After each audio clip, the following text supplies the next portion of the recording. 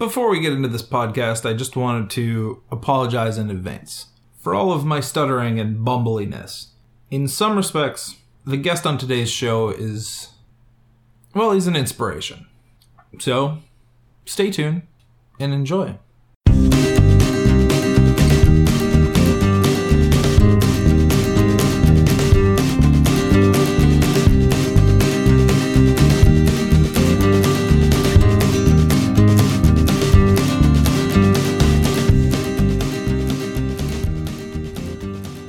What is up, fellow travelers? Welcome back to the Lost in Transit podcast. I'm your host, Spud Groshong, and yeah, well, here we are. Today on the show, I have Chris Brindley Jr. Chris is someone I stumbled across on Instagram some years ago, and, well, I've been following his adventures ever since. When Chris agreed to be on the show, I was pretty stoked. But because I hadn't done a podcast in 6 months, I was a little mumbly, hence the disclaimer at the beginning. So, without further ado, I bring you an interview with Chris Brindley Jr.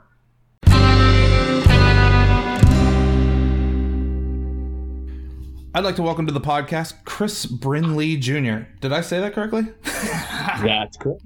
All right. Chris is an adventurer, mountain climber, photographer. He's been all over the world. Welcome to the show, Chris. Thanks for having me, Spud. No worries, man. So let's start by you giving us a brief little history of your travels. Well, I am 30 years old this week, and until I turned 25, I had never been outside of the United States.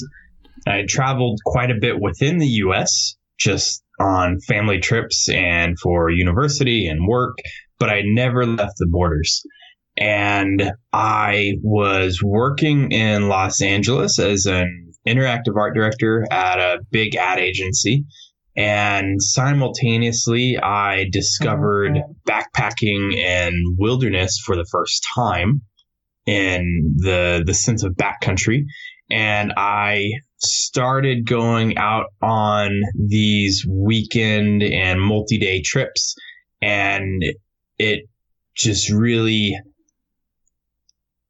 captivated my spirit. And around that same time, people started taking notice that I had begun to document these trips through photography and writing. And I got the opportunity to go to Costa Rica to shoot photos and video for this locally owned adventure company. And so I went down there, 25 years old, and it was as they say, a culture shock in a lot of ways, because I never experienced anything like that before. And we were in the jungle, staying at homestays, ziplining past waterfalls, and just making sugar from sugarcane. And it was this really incredible adventure travel experience. And it was that moment that I knew that I had to keep doing this. And I was inspired by the storytelling aspect of travel. And I knew that I had to dedicate my life to that form of storytelling. And so 8 months later, I quit my job at the ad agency and took off for 8 months on a trip around the world. And that was the beginning. Where did you go on that trip? When I left Los Angeles on that trip, I headed up to the Pacific Northwest and climbed Mount Baker. Didn't quite make the summit due to some pretty rough conditions, but we got almost up there before descending. And from there, I went over to Norway and spent a couple weeks hacking through Norway, doing some really cool treks. And then I went over to Iceland to do some mountaineering attempts on a couple of volcanoes out there, and didn't have much luck with summits, but got some epics nonetheless. And after that, I had a stopover in the northern part of Italy en route to Nepal. And then I spent about a month and a half in Nepal, did a trek into the Khumbu region, which is where Everest is, climbed my first 6,000 meter peak there. And afterward went to Thailand and did a bunch of rock climbing and just rode motorcycles through the jungle and kind of was able to relax a little bit after what had been a pretty arduous journey, physically, mentally, and emotionally, just with the intensity of mountaineering and those big peaks. And so after that, I went back to Nepal, and then I went back to Southeast Asia, and I rode motorcycles through Vietnam for about a month, just like getting totally lost in these foreign cities where nobody spoke English. And that was one of the best experiences I've ever had while traveling. And around that same time, I decided that it was about time for me to go home. And the next day after I booked my flight, I lost my camera and my computer and all my hard drives with all of the backups of the photos and videos from that trip. And so it was kind of serendipitous timing, and it reconfirmed that it was time for me to go home if I had any doubts at that point. So I flew back to LA and kind of spent the next several months regrouping. Oh, wow. You lost everything, huh? That is incredibly depressing. While you were in Vietnam, how was the motorcycle, the riding around? So I did quite a bit of research before picking up a bike, and what I discovered was that there was a really popular model of motorcycle called the Honda Win that most backpackers would turn to. They are kind of like these aesthetic little bikes that just have a lot of character. But the issue was most of them were not actually Hondas. They were these Chinese knockoffs that were just incredibly unreliable and would break down every day and end up just becoming these money pits. But I discovered that there was a North Vietnamese manufactured version of that same bike. And so I was able to pick one up for about $450. And that's what I spent riding around for the month. And during the course of that time, I didn't have a single breakdown, which is pretty unique for that type of trip. Sounds incredible. Yeah, it was amazing. I've had a few friends who've done the motorcycle through Vietnam, and they swear by it, and I think it's amazing. One of the absolute best experiences I've ever had to this day. Yeah, it would be fun. I wish I was more of a driver. But that's, neither here nor there. So you've been back to all of these places. You've been back to Iceland and Nepal, correct? I have, yes. And have you reached anything higher than, what did you say, 6,000 meters? 6,000 meters is currently the highest class of peak that I've climbed. One of them was 6,189, and the other was about 6,090 or so, which for the people in the U.S., that's just over 20,000 feet, about the same height as Denali in Alaska. What does your body feel like going that high? I think the highest I've been is 5,000 meters, and I could take 2 steps and basically was exhausted. It really all comes down to acclimation. So on my first trip to Nepal to climb my first 6,000 meter peak, I thought I had done a pretty good job acclimating, but again, it was my first time at any sort of elevation above 4,200 meters. And the day before we were supposed to go to base camp for the climb, I had gotten some kind of sun poisoning, and it just wiped all of my energy out, and I couldn't eat and I couldn't sleep. I could barely get out of bed for a full day. And then the next day we went up to base camp, and that night we started climbing. And so I really struggled with the physicality on that climb. But when I went back about 10 months later to do a second climb, I had a much shorter time in the Khumbu, just because I had to get back out for a quick trip to Kenya from there. But I was trekking up, and I did the whole thing 2 weeks round trip from the airport in Lukla, where we flew into, all the way to the village where the climb kind of originated from, to the summit and back. And what I found was that even with that short acclimation period, having a higher degree of fitness and then just being able to pay better attention to the body and understanding how it would react in those circumstances, just knowing when I need to eat and that I need to continually stay hydrated and just really focus on those two elements, it helped tremendously. And summiting on that peak didn't feel any different than summiting Mount Whitney in California as far as the altitude was concerned. And it's what, 6,000 feet higher or something like that? Yeah, roughly. Yeah. That's great. That's incredible. Yeah, it was a good feeling for sure. I was back in Nepal again in November, and we didn't climb quite as high, but we did manage to get up to about 5,900 meters, maybe 19,000 feet total. And it was kind of a similar feeling there. So it was good to know that my body can kind of handle that altitude under the right circumstances. So it would be interesting to see, what that limit is for me. That would be awesome. Yeah. It would be a lot of fun. So you've done all sorts of expeditions. You kayaked in Greenland, and you took a boat to from South Africa to Antarctica on the what was it? His name was Mike Horn, right? Yes. So Mike Horn is known by many in the exploration community as the world's greatest living explorer. And he's currently on this roughly 2-year-long pole-to-pole expedition where he's circumnavigating the globe from north to south.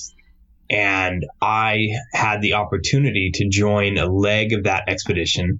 We started in Cape Town, South Africa, sailed down to a very remote part of Antarctica that had probably never seen human traffic before. And we docked on the ice and got Mike all set up. And then he spent the next 58 days crossing the continent solo, unsupported, at its widest point. And so I was down there to document the sailing, crossing, as well as the start of his expedition. What's it like sailing through those waters? It was my first time sailing before. And so I kind of got thrown in pretty hard. I had never been on a boat overnight. I had never been out on the water for more than 8 hours at a time. And so it was a lot to bite off. The straits that we were crossing, the open ocean, the Southern Ocean, throughout those latitudes are some of the most notoriously rugged seas in the world. And so we dropped down through, they call them like the roaring 40s, the screaming 50s, they've got all these kind of interesting alliterations to remember them by, but essentially the further south you go, the worse the conditions are. We spent 7 weeks total on that leg of the expedition. 6 of those were at sea. And during that time, there were no port calls. There was no land in sight. And it was just gray sky, gray water for most of the journey. And the climax of the trip for, I think, the whole crew was right around Christmas time. We got caught in this squall, and there were 30-foot swells and 60-knot winds that continued for about a week straight. And at one point we were sailing and we got hit by this big wave, and then another big wave came and just kind of pushed the boat over on its side. And when that happened, one of the windows in the cabin blew out, and I was sitting right in front of it when it happened. And so the whole cabin just started flooding with this like Arctic, subarctic, Antarctic, I guess technically, seawater that was just incredibly cold, frigid, and volatile. And so it was a pretty trying time for the crew, but everyone rallied together and we got the window patched up and the water drained, but it shut down all the electrical systems for a few days. And so things were definitely less comfortable than they had been for most of that trip. And it was just a reminder that what we were doing was very real, and there were totally real consequences, because if anything had happened to us out there during that storm, there was no going back. There was no one coming for us. We were totally on our own. That's incredible. I don't even know what to say. Yeah, it's definitely a humbling experience. Was it ever life-threatening? You know, if the crew wasn't so adept and quick to react and so well prepared, it very well could have been life-threatening. But under the circumstances, the way everyone worked together to handle the problem, it fortunately was not. So how long after you had reached Antarctica, how much longer were you on the boat? We reached Antarctica after about 2.5 weeks of sailing, and then we spent a week on the ice just helping Mike prepare for his solo crossing. And then we spent another 3.5 weeks crossing from the ice shelf all the way up to Perth, Australia. It was about 4,500 miles, and it was a pretty long, desperate stretch in a lot of ways. We just hit the roughest seas, and it was the longest we had been at sea for that trip. Okay. Wow. I can't even imagine what that's like. It was tough. In a lot of ways, it was one of the most difficult experiences that I've encountered, not from the perspective of man versus element, but more so man versus self. Because I'm not a sailor and I was just tasked with documenting the journey, I inevitably had a lot of downtime and would not have much liberty to go outside unless we were just kind of like motoring through the ice flow, which was quite nice. But when we were actually sailing, I was pretty much kept inside the cabin just because the seas were so rough and everybody had to be just kind of responsible for the boat. And it was really tough just to maintain sanity. There was not a lot to look at, and there was not a lot to differentiate between days, and everything just kind of blended together for quite a long time. So it was some extreme cabin fever. Yeah, no doubt. Gotcha. So short of the Mike Horn expedition, have you done any other polar type expeditions?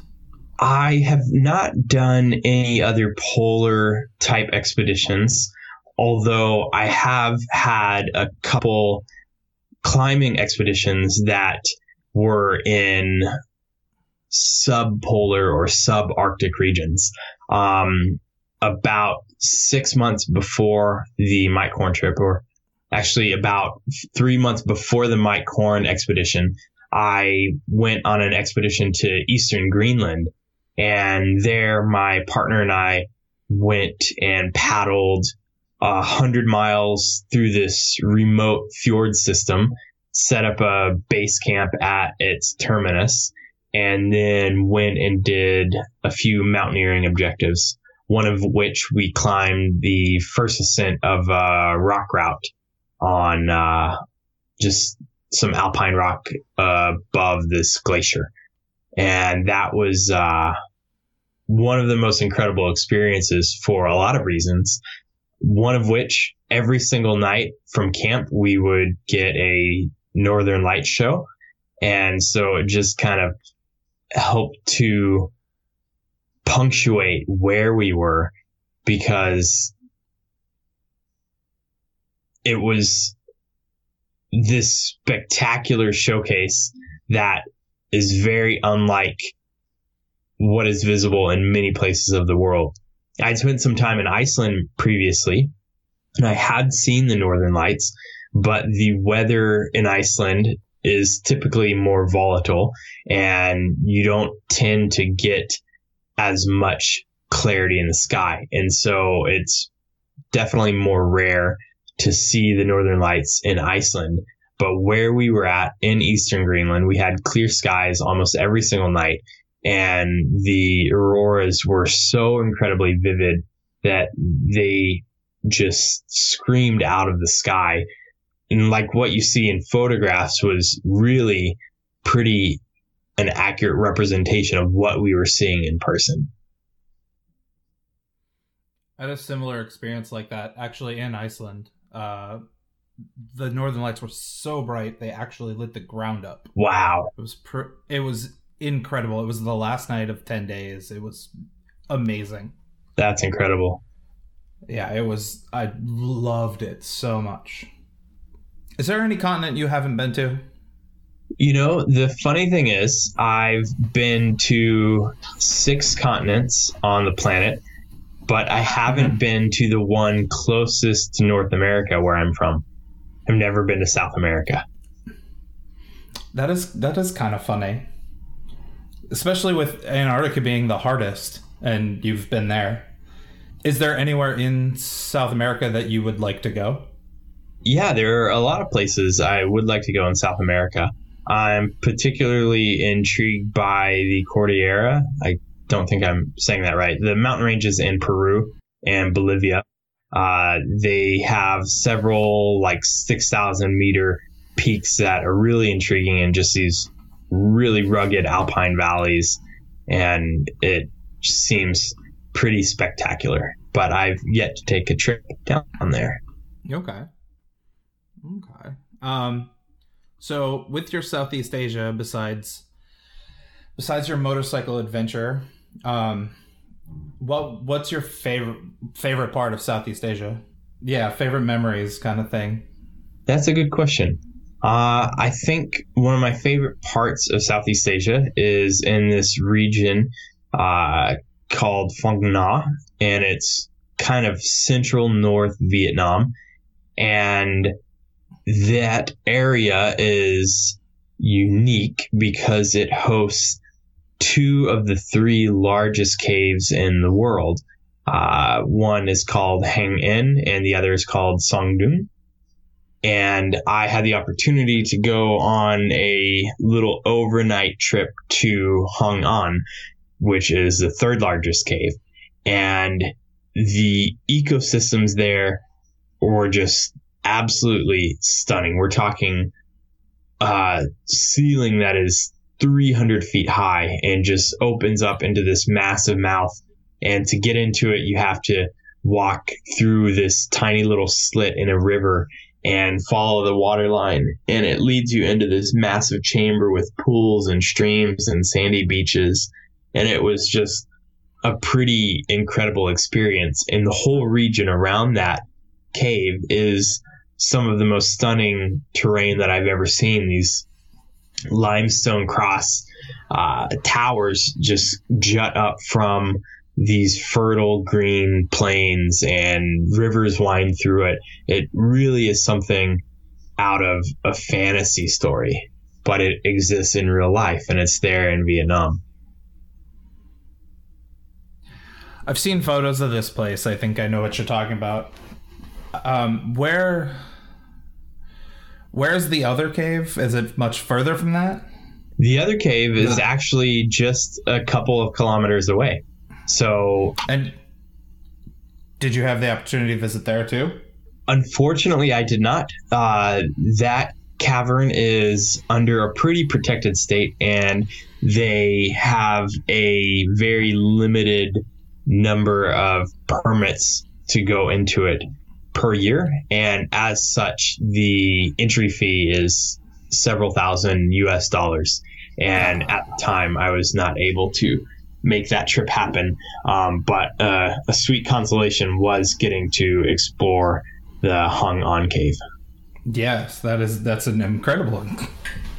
That's great. So tell me about the celebrating discomfort thing you have going on. Yeah, so celebrate discomfort is not a new idea by any means. I think anyone who has been in a tough situation and made the most out of it understands the concept. And oftentimes outdoor or travel experiences can facilitate that idea in a big way.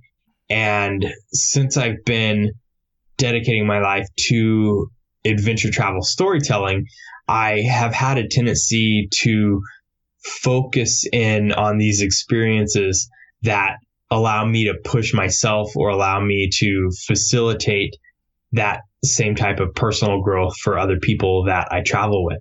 And celebrate discomfort is just a simple, eloquent way to state that idea. And so when I kind of coined the term, it enabled me to really focus in what I represent and what I believe in and the types of experiences that I want to be a champion of, and have all of those touch points of communication go back to that single big idea.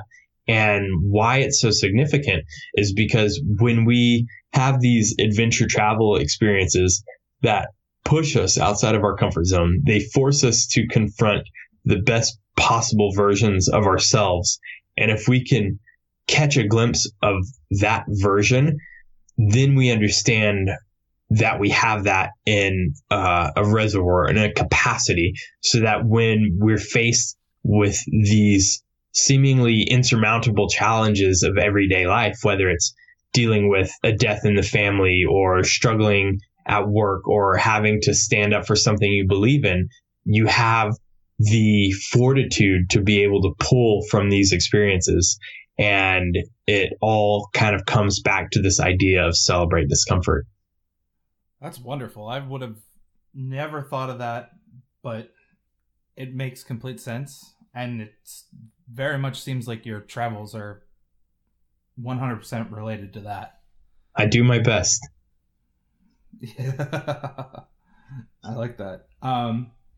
As far as mountain climbing goes, you spent a lot of time in France, right? Is that the Alps? Yeah, in the French Alps around Chamonix. What were the elevations and things like that there? So growing up in a rural part of the US, I would hear a lot of stories about people traveling in Europe or going backpacking in Europe, and they would go to museums and the Louvre and canals in Amsterdam and have Italian pasta and all of these kind of cliches as related to Europe. And none of that seemed really enticing or really interesting to me. And I never really had much of a desire to go to Europe for those reasons. And then I was on a press trip with Julbo Sunglasses, and they are headquartered a little bit outside of this village called Chamonix. And while we were on this trip to tour their factory and meet with some of their product designers and athletes, we had the opportunity to go into what is the birthplace of alpinism, and that is Chamonix. And this is a mountain village that is in this valley just at the base of Mont Blanc, which is just under 5,000 meters. It's about 4,800 feet or 4,800 meters or about 16,000 feet elevation. And so when you're in this mountain village, when you're in Chamonix and you stare up at the granite and ice monolith surrounding you, there's about 11 or 12,000 feet of elevation prominence between where you're standing and where you're looking up at. And for reference, when you're in, say, the Khumbu Valley in Nepal, looking up at Everest, the highest point in the world, there's also about a 12,000 foot difference. And so being in Chamonix, looking up at these peaks, it's really quite Himalayan in scale. The main difference is the granite surrounding the village is just incredibly jagged. And there are these just very rugged spires that are like something out of a nightmare. But for a climber, in a lot of ways, it really becomes paradise because the rock is some of the best quality in the world, and the lines are some of the most technical and difficult in the world. But at the same time, it's all incredibly accessible because you can take a gondola up to about 12,000 feet, and then you've essentially skipped a pretty arduous approach, and it leads you straight to the climbing. And because of that access, it is really the mecca for technical alpinism and alpine rock climbing in the world.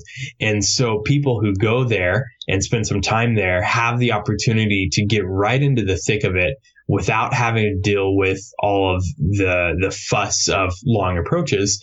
And they can really gain a lot of experience and have these big climbs and committing climbs without the similar grade, without having a similar commitment grade because of the approach. And so it really just acts as an amplifier for everything in the Alpine. And if you spend any time there, you'll notice that it's also this epicenter for speed flying and paragliding and highlining, just steep skiing, like technical alpinism, any sort of mountain sport. Everything represented in Chamonix is to the highest degree. And I've been fortunate to have spent a few months in that region, climbing and skiing. Sounds like a wonderful place. I've been to the Alps before, but never to the Alps in France, never in Italy. I think I've been to Switzerland a couple times, but awesome. Nothing too adventurous, I guess is the best way to say it. It's a magical place for anybody who's interested in any sort of those mountain sports. If they can spend even just a week there, what they can come out of is just immense. It's absolutely mind-blowing what is possible there. Okay, so on just the aspect of travel, do you travel outside of work? A lot of ways. My work and my life have become very intertwined. And so when I am traveling, it's oftentimes for a project, for clients. And the result of that is that I'm able to do it more often than would normally be possible for a person working in a 9-to-5 style job. But the flip side of that is when I am traveling, a lot of times I can't just totally unwind and unglue because I am thinking about this story or the deliverables. And so it's definitely a balancing act, trying to ensure that I'm getting something meaningful from this experience while also coming out of it with something that will be of value to my clients to essentially justify my travel and experience in the first place. And so it's definitely a balancing act, but where I find the way that I'm able to make the most out of that is by creating these experiences that I'm passionate about and going to places that inspire me and combining those two so that the storytelling comes quite natural. And so most of the trips that I do, they are very much real, authentic experiences that I am totally into. And so that helps me to really stay present, because if I was not into this project or this place, then it would be very hard for me to relay that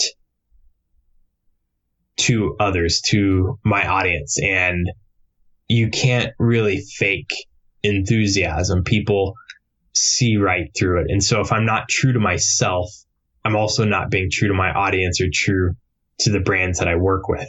And so it's very important for me to maintain that throughout my trips. And so that being said, there aren't a lot of times when I get to travel just for myself. But what I do make an effort to do is when I am on a big trip, to take a week or two of time that is just for me or just for the people that I'm with, and go be places I want to be and just kind of get lost in the culture and the food and the experiences. So it helps me to kind of recover or gather my thoughts after what are usually pretty intense experiences. Okay. I do the same with my job, actually. I take time before, after, and hang out, not working, enjoy as much as I can. Yeah, it's great. It's a lot of fun. Sometimes it allows me to see a lot of parts of the world for, cheaper. I don't have to pay for a flight. Yeah, absolutely. It is, I like it. Okay, so one last thing, and then we'll kind of draw this to a close. If you could go anywhere in the world tomorrow, let's say, where would you go?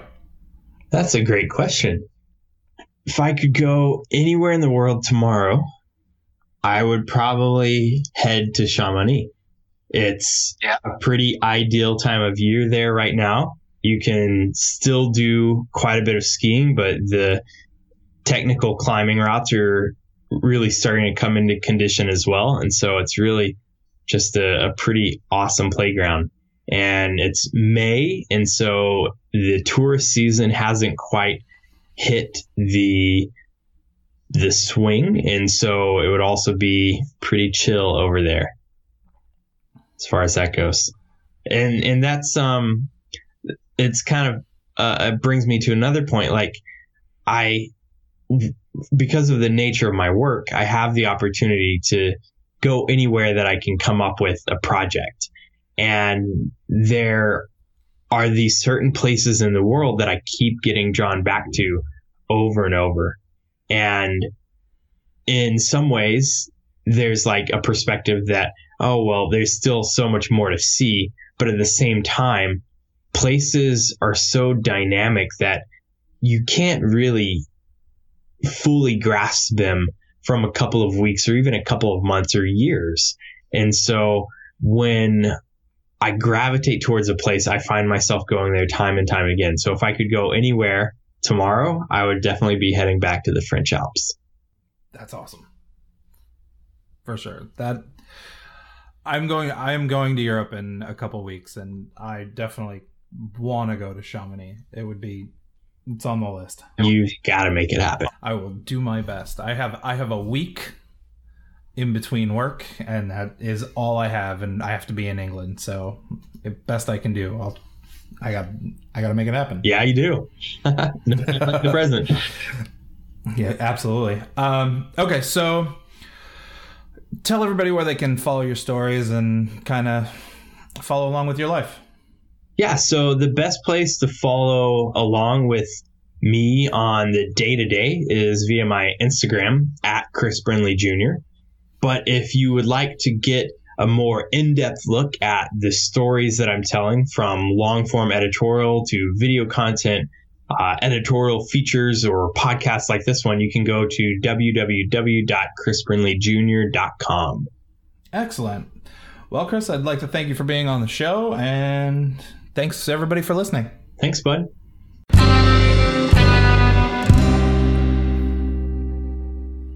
I'm not necessarily sure how you guys feel, but sailing from South Africa to Antarctica sounds like it'd be pretty amazing, even though it's probably scary as fucking hell. Yeah, again, I'd like to thank my guest Chris for being on the show. Be sure to check him out on his social medias and check out his website. He is an incredible storyteller. You can check us out on the internet. We have social media. We're on Twitter and Instagram, Facebook, all Lost in Transit PC. You can check my personal Instagram. It is Spud Groshong, Groshong. If you can think of anybody that might make a good guest on the show, please feel free to email us at lostintransitpc@gmail.com. If you have time, please rate and review us on iTunes. And as always, folks, get lost.